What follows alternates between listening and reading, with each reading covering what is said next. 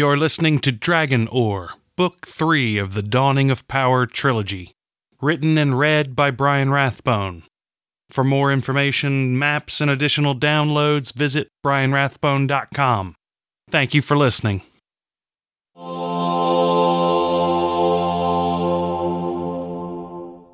Chapter 14. Our weather is controlled by the ocean currents. Should they ever falter, all will lament. Sister Megan, Cathurin monk. Coming awake with a start, Katrin sat up in her hammock, her head spinning. She wiped the sweat-soaked hair away from her face.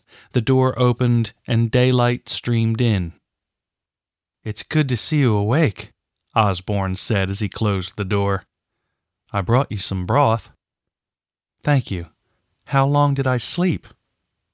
"Not that long. Since last night." "You look horrible." "Thanks," Katrin said before sipping the broth. "Brother Vaughn wanted me to report back on your condition. You rest." The broth was weak, almost tasteless, but it warmed Katrin's belly. After a yawn and stretch, she climbed from the hammock. Her legs were unsteady, and she leaned on the door a moment before opening it. Cool sea air greeted her, and she breathed in deeply, taking strength from it. The decks were near empty. By the sound of things, most were below decks making repairs. Brother Vaughn and Osborne emerged from the hold and walked toward Katrin as soon as they saw her. "Back to bed with you," Brother Vaughn said, holding his ribs and sounding like a scolding father. Osborne walked with a severe limp. "The ship needs repairs, and everyone is needed," Katrin said. "You'll be of no use to us if you drop from exhaustion, not to mention the loss of blood. Your wounds are healing exceedingly well, but you still need to rest." "I will, but first I need to know what dangers we still face." "Things have improved a great deal," Brother Vaughn said. "The dragons have driven off the Golgi, and the crew has been able to make many of the needed repairs. There are men on shore now gathering materials to make additional repairs." "The dragons are still here?" Katrin asked. "Only your dragon remains," Brother Vaughn said.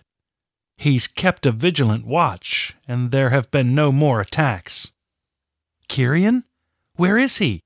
Katrin asked, and Brother Vaughn pointed.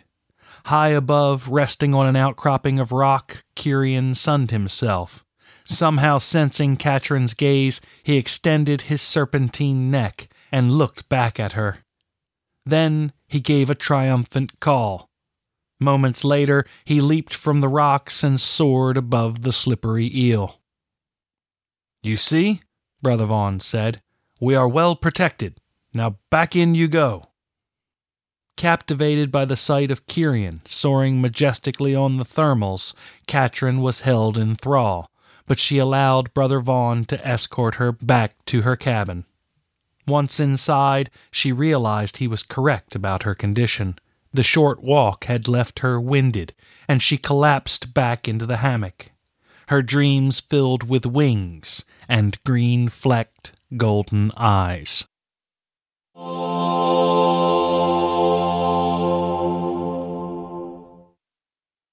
Master Baron walked in silence, his mind consumed with the dilemma he faced.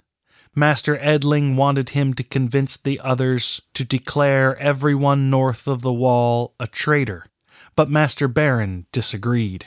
Only the threat of poison in his food or a knife in his ribs kept him from siding with the others. Through the halls of the Master House he walked, taking corridors he rarely used just to delay his audience with Master Edling. When his legs began to ache and he had still come to no solutions, he gave up hope. As he walked into Master Edling's apartments, he was a beaten man. "I'm sorry, sir," he said. "I cannot convince the others. They still care for their countrymen, and they fear the wrath of the Herald." "I told you I would attend to the Herald myself." "I believe you, but they don't believe me. They cannot understand that you have the power to protect us from her." "Come, then," Master Edling said, his robes gliding across the floor as he led Master Baron from his apartments. "I'll show you how I will defeat the Herald. Then you can convince the others. If you don't do it, I will. I'm certain it would be better for them if you made them believe. My methods might be slightly less gentle." Master Baron cringed. Master Jarvis had always been a good friend to him. He was kind and honest. The same could not be said for Master Edling. But still Baron struggled against his own fears. Should he flee? Should he too go north of the wall? Would they even accept him there? His thoughts were interrupted when Master Edling made an unfamiliar turn. "Isn't this a servant passage?" "Keep quiet or I'll silence you myself." Master Baron closed his mouth and allowed Master Edling to leave. After 3 more turns, which Baron committed to memory, Master Edling stopped. He turned his back to Baron, and in some unseen way triggered a doorway to open. "Get in there!" Baron walked into the darkness, not knowing what to expect. Master Edling closed the door before lighting his lamp. Beyond 2 short halls, they came to a room filled with treasures of all varieties. Master Edling walked straight to an oddly shaped metallic rock, which rested on a supple piece of red cloth. "A gift from the gods," Master Edling said, his eyes full of fervor. "Dropped from the sky, it was delivered to us hundreds of years ago. The gods have blessed us. We will prevail over the Herald. I'll show you the scriptures." Master Baron looked at the strange stone, wondering if a weapon from the gods would be so formless.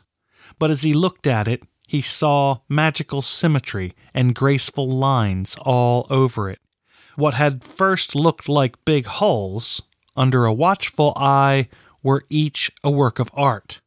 It looked as if the winds of 1 billion years had scoured the rock's surface into patterns. Then he read the scripture. "In the hands of the righteous, the sky stone will capture the power of the mighty one. I'll take her power and use it as my own. I'll bring true power back to the masterhood," Master Edling said.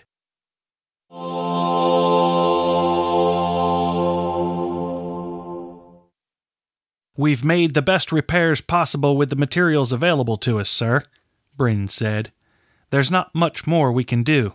We've stopped all the leaks, and we have additional pitch ready should we need to patch any new leaks." "Your crew has done well," Nora said with a firm nod. "Thank you, Mother," Kenward said. "A better crew I could not ask for." "On that, we agree," she said. Bryn flushed, embarrassed by the compliment. Katrin stood at the gunwales, her strength returning. Given her leisure while she recovered, she spent most of her time watching Kyrian and his kin. Though Kyrian kept constant vigil, other dragons occasionally joined him, and their synchronized acrobatics drew more than just Katrin's eyes. "Such fearsome beauty," Nora said as she joined Katrin. "I can't make myself look away." "You've an attachment to Kyrian. That much is clear. He seems a noble and loyal beast to protect us in such a way. I would never have guessed such a thing would happen." "They are more intelligent than I would have thought possible," Katrin said. "Kyrian and another spoke in my mind. They spoke not in words, but in images and emotion. They asked me to save Kyrian from Belegra, and I suppose they are repaying the debt." "Whatever the reason," Brother Vaughn said, "they have saved us all. I've always loved flying creatures, but these dragons are beyond my wildest expectations. None are as large as the skeleton found in Falk, but they are undeniably beautiful. Their ability to communicate makes them even more remarkable." For a while they simply watched as Kyrian and 2 other dragons danced in the skies. Much of the crew stopped to watch as others joined the dance. Like a flock of birds, the dragons moved in unison, as if of a single mind, changing directions so dramatically that it was a wonder none collided. "We're ready to raise our anchors and set sail," Kenward said. "We've only to fill the hold with fish before we are ready to leave this place. I assume we are to travel back to the Godfist?" "Yes," Katrin said. "I'm ready to go home." "I suppose the safest route will be to go back the way we came. There may be a shorter route to the Godfist, but we've no way of knowing." Belegra had a map. Turning at the sound of Prios's voice in her mind, Katrin looked for him. It took a moment before she found him reclining in the shadows. Remembering Belegra's books, Katrin turned back to Kenward. "I think we have a map." "What?" he asked, clearly excited. Few things seemed to excite sailors more than maps and charts. "Before we left the mountain hall," Katrin said, "we took some books from Belegra's quarters. I had completely forgotten, but I think we should look there first." After retrieving her pack, she rummaged through and found the leather-bound tomes. Holding the first in her hand, she was loath to open it, but she remembered Prios's words. "The books are not evil." Running her fingers over the unadorned leather binding, she made herself open it.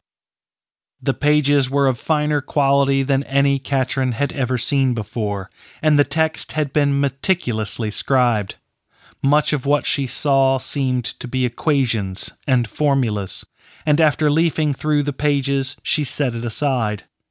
When she opened the second volume, she immediately found what she was looking for. Kenward, Nora, and the others stood by, waiting with undisguised anticipation. Folded in half was a finely woven canvas with a colorful map painted on it. The crease down the center had damaged parts of the map, but it was otherwise whole. Kenward drew a sharp intake of breath when she handed it to him. "By the gods," he said, "it's all here. The Firstland, the Greatland, the Godfist, all of it. And look, here, there are at least 3 chains of islands I've never seen or heard of. What a treasure!" "Taking this route," Nora said, "we could make it back in half the time." Katrin looked at the map, trying to figure out why the thought of taking a different route made her stomach hurt. The map gave no indications of any danger save a large expanse of open water, but something told her emphatically not to go that way. She was torn. "Can you think of any dangers that we would face taking the direct route?" "There are always dangers," Nora said, and she pointed to a place on the map. "Most of these waters are unfamiliar to me, but there are some parts I have traveled. The biggest danger I think we would face are storms, and we could run into those anywhere." Still, Katrin could not shake the feeling, and she decided to give her instincts credence. "Something is telling me not to go that way. I cannot explain it, and I can find no reason to support it, yet I feel compelled to heed it." "Sometimes we must listen to our instincts," Kenward said, "especially when they contradict the most likely course. Given your magic, I would be inclined to follow your gut. In my younger days, I would have taken the shortest route no matter what you said, but now I have seen too much, and I find myself given to caution." "It's certainly taken long enough to beat some caution into you, fool boy," Nora said, but her eyes shone with pride. "Are you certain about this?" Chase asked as he forced himself into the cramped cabin, trying to get a better look at the map. "I don't want to spend another year at sea if we don't have to." "I can't tell you why, Chase, but I feel very strongly about this. I've no desire to prolong the journey home, but the thought of going back any way but the way we came makes me ill." It's decided, then, Kenward said with a sigh. I'll have to save exploring those waters for another journey. Under Kirian's watchful eye, they fished until the slippery eel sat heavy in the water. As Kenward set a course for the Keys of Terhillion, Katrin stood at the stern, watching Kirian. As the firstland faded in the distance, 2 other dragons joined Kirian. They escorted the ship to deep water, but as the sun began to sink below the horizon, the other 2 dragons refused to go any farther. Circling, they called out to Kirian, and he seemed torn. After several long and tense moments, the other dragons turned on their wingtips and soared back to the firstland. Katrin watched, also torn. Part of her wanted Kirian to come with her, to be a part of her life, but she wondered what kind of life he could have without other dragons. In the end, she knew she needed to do what was best for Kirian. Opening herself to a trickle of power, she did her best to communicate with him, using only her mind. Go. Be free. Live well. His only response was a mournful call. Then, after diving down and soaring low over the deck, he flew after his brethren, back to his home. Katrin watched with tears in her eyes, hoping he would live a happy life. Though she had known him only a short time, she left the firstland with what felt like a gaping hole in her heart. Prios joined her and seemed to share her sadness. I will miss him too. I was responsible for delivering him to Belegra, which is something I may never be able to forgive myself for. Yet somehow he found it in his heart to do just that. I always thought he hated me. He could have let Chase kill me, or he could have killed me himself, but he did not. I cannot say I understand it, but I will forever be in his debt. Perhaps someday you'll get the chance to repay that debt, Katrin said. I don't see how I ever could, but I suppose it's possible. No one can say what the future will hold.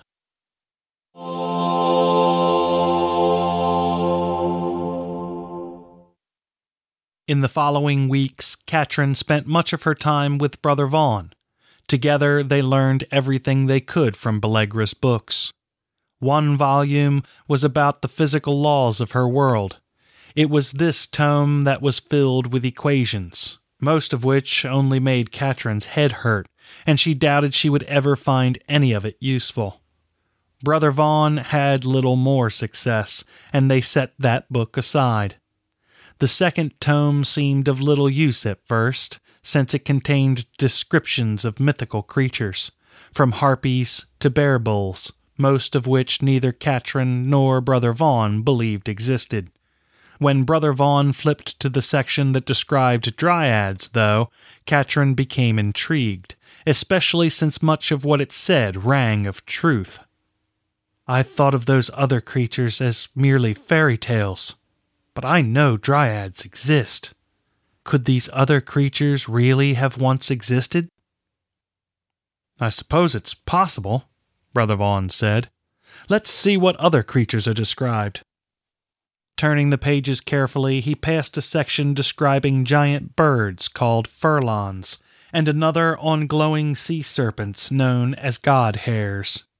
It was when he reached the section on dragons that he drew a sharp breath. He read aloud. Of dragons there are 3 types, verdant, feral, and regent. Verdants are most common and are by far the largest dragon species. Despite their size and power, they are docile and easily tamed. All verdant dragons have mottled bluish-gray coloring. Feral dragons, as black as night, are as ferocious as their name would imply. Generally, ferals are solitary creatures that only congregate during the mating season, but there have been incidents recorded where groups of ferals have attacked verdants who intruded on their territory. Regent dragons are the most rare and intriguing species. Regents seem to live more like ants than dragons. That is to say, they live in colonies and have specialized roles. Each colony has but one female, the queen. There are many types of regent males. Warrior, protector, hunter, and nurturer are but a few. So, Kirian is a regent dragon? Katrin asked. I would say he fits the description, and the skeleton found in Falk would have to have been a verdant. Seeing a vision of skies filled with all three types of dragons, Katrin felt a chill run down her spine. The thought was thrilling and terrifying. Regent dragons have other remarkable qualities, Brother Vaughn continued. The ability to change the color of their skin to blend in with their surroundings is among the most formidable trait. Regents are so skilled in camouflage that they can become nearly invisible in almost any environment. It is their innate ability to transform Noonstone into dragon ore, though, that makes these creatures the most highly sought after. Pulling Belegra's dragon ore from her pocket, Katrin held it up. It caught the light and cast it about in disorganized fashion, which detracted from its beauty. So that was why Belegra wanted Kirian, she said. For this. It would appear so. Nothing could be worth the torture Belegra inflicted upon Kirian. She was tempted to cast the stone into the sea, but Katrin came to see that even though the way the stone was created was evil, the stone itself was not. She began to view it as a gift from Kirian, a piece of him that she could take with her. It became a cherished treasure. The book gave few more details, and they set it aside. The third volume gave Katrin chills, for it told of ways to enslave the mind of another. Chilled by the gruesome and cruel techniques described in painful detail, Katrin decided this book truly was evil. This is knowledge that no one should have. I think we should burn it. Brother Vaughn seemed appalled by the idea of burning a book at first, but as he looked through the rest of the book, he came to agree. There was no joy in the act, but Katrin felt a little safer knowing it was gone. With any luck, those skills would be lost forever. Katrin's thoughts turned to all that had been lost, and tears gathered in her eyes. When one fell to the floor, Brother Vaughn looked up. Will you tell me what's bothering you? He asked. I just feel so alone, she said. It's not that you and everyone on the ship are... It's just... I miss them too, Brother Vaughn said, and Katrin let her emotion flow. May I share something with you? Please do, Katrin said with a sniffle. What is there between us, right now? What's separating you and me? Nothing, I guess, Katrin said. Nothing. Really? In the silence that followed, Katrin tried to understand his meaning, but then something occurred to her. Air? Air indeed, Brother Vaughn said. Now I want you to step away from everything for a moment, including the air. Katrin smiled, knowing it was impossible. I suppose I could submerge myself in water. Not for long, but the point is that you and I are parts of the same system. We are parts of the world, and we cannot separate ourselves from it. Everything I do influences you, and everything you do influences everyone and everything else. Do you understand? I think so, Katrin said. Since we are part of this enormous system, we are always connected and can never truly be alone. And even when we seem to depart from this world, our energy remains. In this sense, we are one, and we are eternal. His words gave Katrin solace, and she turned her thoughts back to anything that could help her in the future. Again she looked at the dragon ore she held. So precious and so very rare, she was afraid she would drop it and shatter it into tiny pieces. Oddly shaped, it felt clumsy in her hands. The stones in her staff had been masterfully cut, their symmetry somehow balancing them. Then she remembered Imitary's fish. It had been such a simple carving, yet it, too, had symmetry and balance. "Do you think the shape of the dragon ore could enhance its effects?" she asked. "The thought never occurred to me," Brother Vaughn said. "But I suppose it's possible. Do you have reason to believe it could?" "The stones Mother Gwendolen gave me have been carefully cut. Where Imitary's fish was just a simple carving. The one thing they have in common is that one side seems to balance the other. When I hold Belegra's stone, it feels unstable, out of balance." "Perhaps you should have a gem cutter cut it for you. Or you could carve it yourself. You did say that Imitary's fish was only a rough carving. Surely you could do just as well." Katrin turned the translucent stone in her hands, and as she looked at it, a simple but elegant shape became apparent to her, the shape the stone wanted to become. It was as if all she had to do was peel away the husk that shrouded the stone's true form. Could I be so bold as to try to carve it myself? I've no skill for art or carving. I might destroy it. "I suppose you must follow your heart."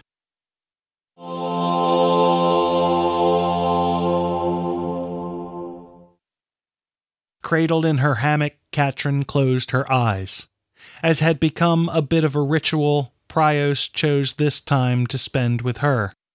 Though walls separated them, it was as if he were sitting beside her. "Is it not difficult for you to talk to me without touching me?" she asked aloud, despite the fact that she had only to think of saying it to him for him to hear. "You could come in here while we talk, if you'd like." "There is a bond between us that I do not understand. I believe I could speak with you over almost any distance without the slightest strain. It is something I share with no one else. Perhaps it is your abilities, but I wonder if it isn't something else." Katrin let his unspoken question go unanswered, afraid of things she was not yet prepared to face. Grateful that he could not read her thoughts unless they were directed to him, she changed the subject. "Do you think I should try to carve the dragon ore? I'm afraid I'll only destroy it." "I know nothing of the properties of dragon ore, but I, too, sense its flaws, despite its purity. When I look at nature, I see varied shapes and forms of life, yet those forms are not chaotic or random, as the shape of Belegra's dragon ore seems to be. My instincts tell me that giving it orderly shape and form will give it new life. I cannot be certain, and there is the risk that you will destroy it, so I am hesitant to give counsel." "It would be so much easier if someone would just tell me what I'm supposed to do," Katrin said. "I've lived my life doing what others have told me to do. While not being responsible for my own destiny may have been easier, I certainly would not say it was better." "You make a good point," Katrin conceded. "I suppose I'll just have to stop my whining and get on with it." She could almost hear Prios chuckle.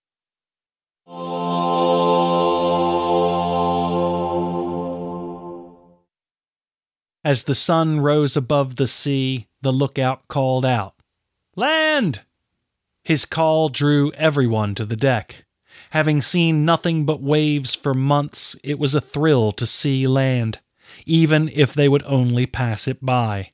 When they neared the Terhillian lovers, the sun cast a ruddy glow, and there, perched upon the man's outstretched arm, waited Kyrian. Glimmering like a jewel, he spread his wings and extended his tail.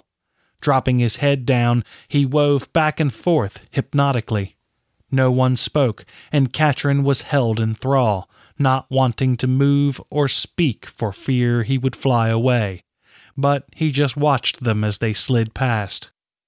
Not long before he would have been lost from sight, he slipped from his perch spread his wings only part of the way, and slammed into the water. Watching for him to emerge, Katrin waited at the gunwales for most of the day, but he did not show himself. She was left to wonder if his presence was but a final farewell. "He's a remarkable beast, your Kyrian," Nora said as she walked to Katrin's side. "I had hoped to see him again, but I think he's gone. With such a rare and mystical creature, I don't suppose you'll ever know what to expect."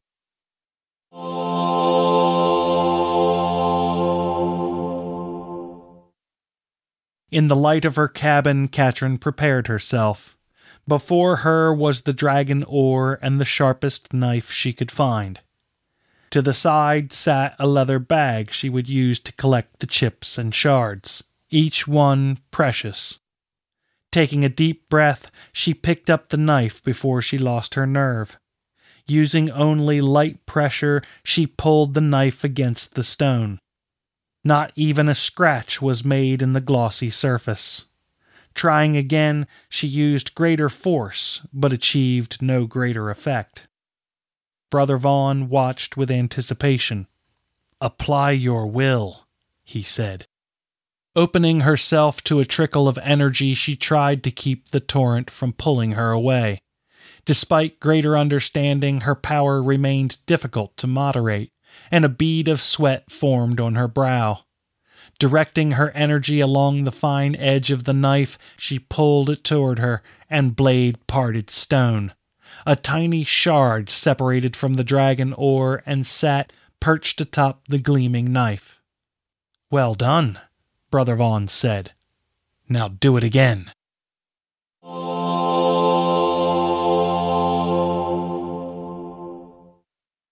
"When we get back," Osborne said, "I'm going to eat for a week.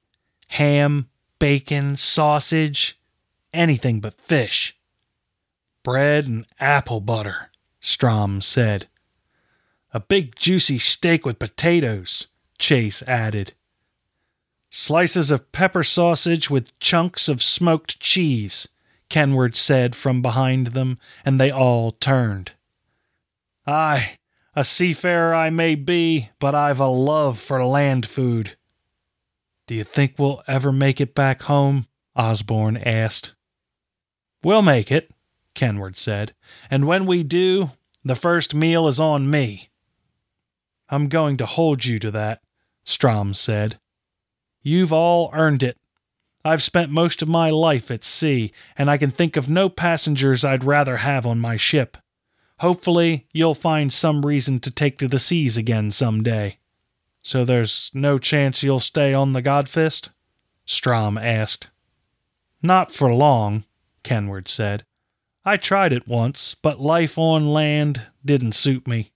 All those invisible lines that divide one man's space from another's were beyond my understanding. The sea is the sea. No one can claim it or take it away from me." In a way, Osborne could see his point, but it did nothing to dampen his longing for home. To feel the grass between his toes or run through the forest would be glorious indeed. Things that had seemed mundane, even boring in his old life, now had new meaning, new significance. If ever they make it home, he thought, his life would be forever changed, and he would no longer take for granted the things he now knew he loved the most. After finishing their meal in silence, they dispersed, each having tasks waiting. It seemed on a ship the work was never done.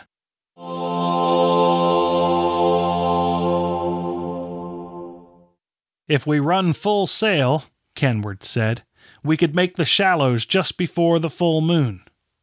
"We need to fish while on this side of the shallows," Norris said. "Or have you forgotten the sharks? Your ship is in no condition to face any foe, let alone make full speed. It would be wisest to take it slowly and fish while we wait out the cycle of the moon." Pacing the deck, Kenward struggled. Why must his instincts always push him to do the exact opposite of what his mother suggested? He valued her counsel, no matter what she thought, but he had learned to follow his gut. "We can't sail the shallows with a full hold, and we'll have to fish on the other side either way." "Raise full sail," he said. Nora made an annoyed sound in her throat and walked away. "She doesn't look happy," Chase said as he approached. Kenward just shrugged. "I have that effect on her."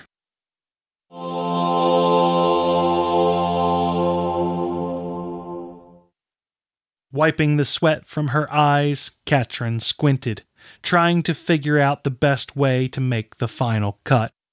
Before her was the physical manifestation of the image she had seen in her mind. Despite her rudimentary carving skills, it was, in its own way, beautiful.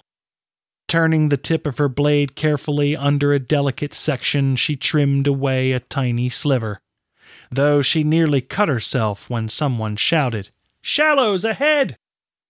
After carefully placing the sliver in her now nearly full bag, Katrin went to the gunwales, secretly hoping to find Kirian waiting for her. "Get the gear ready. We fish," Kenward said, and the crew scrambled. Despite their efforts, the fish simply weren't biting, and they caught only a few small sharks. As the light began to fade, the frustration was palpable. "We need to catch enough fish to feed us for a while. I didn't want to fill the hold, but I don't want to starve either. If we don't catch something soon, we're going to have to wait another moon before we cross the shallows." "Aye," Nora said. "Nothing to be done for it, but to keep trying." "Fins to port, sir!" called the lookout. Glossy fins parted the water, tossing a wake on each side as they came. Then, as if they understood the fear it would instill, they slipped beneath the dark water. Katrin tried to prepare herself for an impact, but not knowing exactly when it would come made it nearly impossible. When the sharks did hit the ship, it felt as if all of them hit it at once, and the slippery eel rolled to one side before slowly righting herself. "Pull in the trawl tubs," Kenward ordered. "As soon as they are in, we raise full sail and make for the shallows. Prepare yourselves." In a frenzy of activity, the crew readied the ship to come about, but the men retrieving the trawl tubs cursed. They had caught something, and whatever it was big. "Now the fish decide to bite," Strom said as he helped the men struggle to turn the windlass. "Sir, some of our repairs have been knocked loose. We're taking on water," Bryn reported. "Lock the windlass," Kenward said. Then, with a single stroke of his belt knife across the tensioned rope, he cut the trawl away. "Full sail! Now!" The slippery eel thrummed as the sharks slammed against the hull again, and the crew needed little urging to make speed. Katrin clung to the railing, a sick feeling in her stomach. The sharks seemed determined to sink them, and she knew that, in the water, they would make an easy meal. Though the moon was nearly full, a thick covering of clouds blanketed the skies, and the shallows were barely visible. Sailing full speed into those waters seemed itself suicide, but that was assuming the sharks didn't get them first. "There's someone in the shallows, sir! Light ahead!"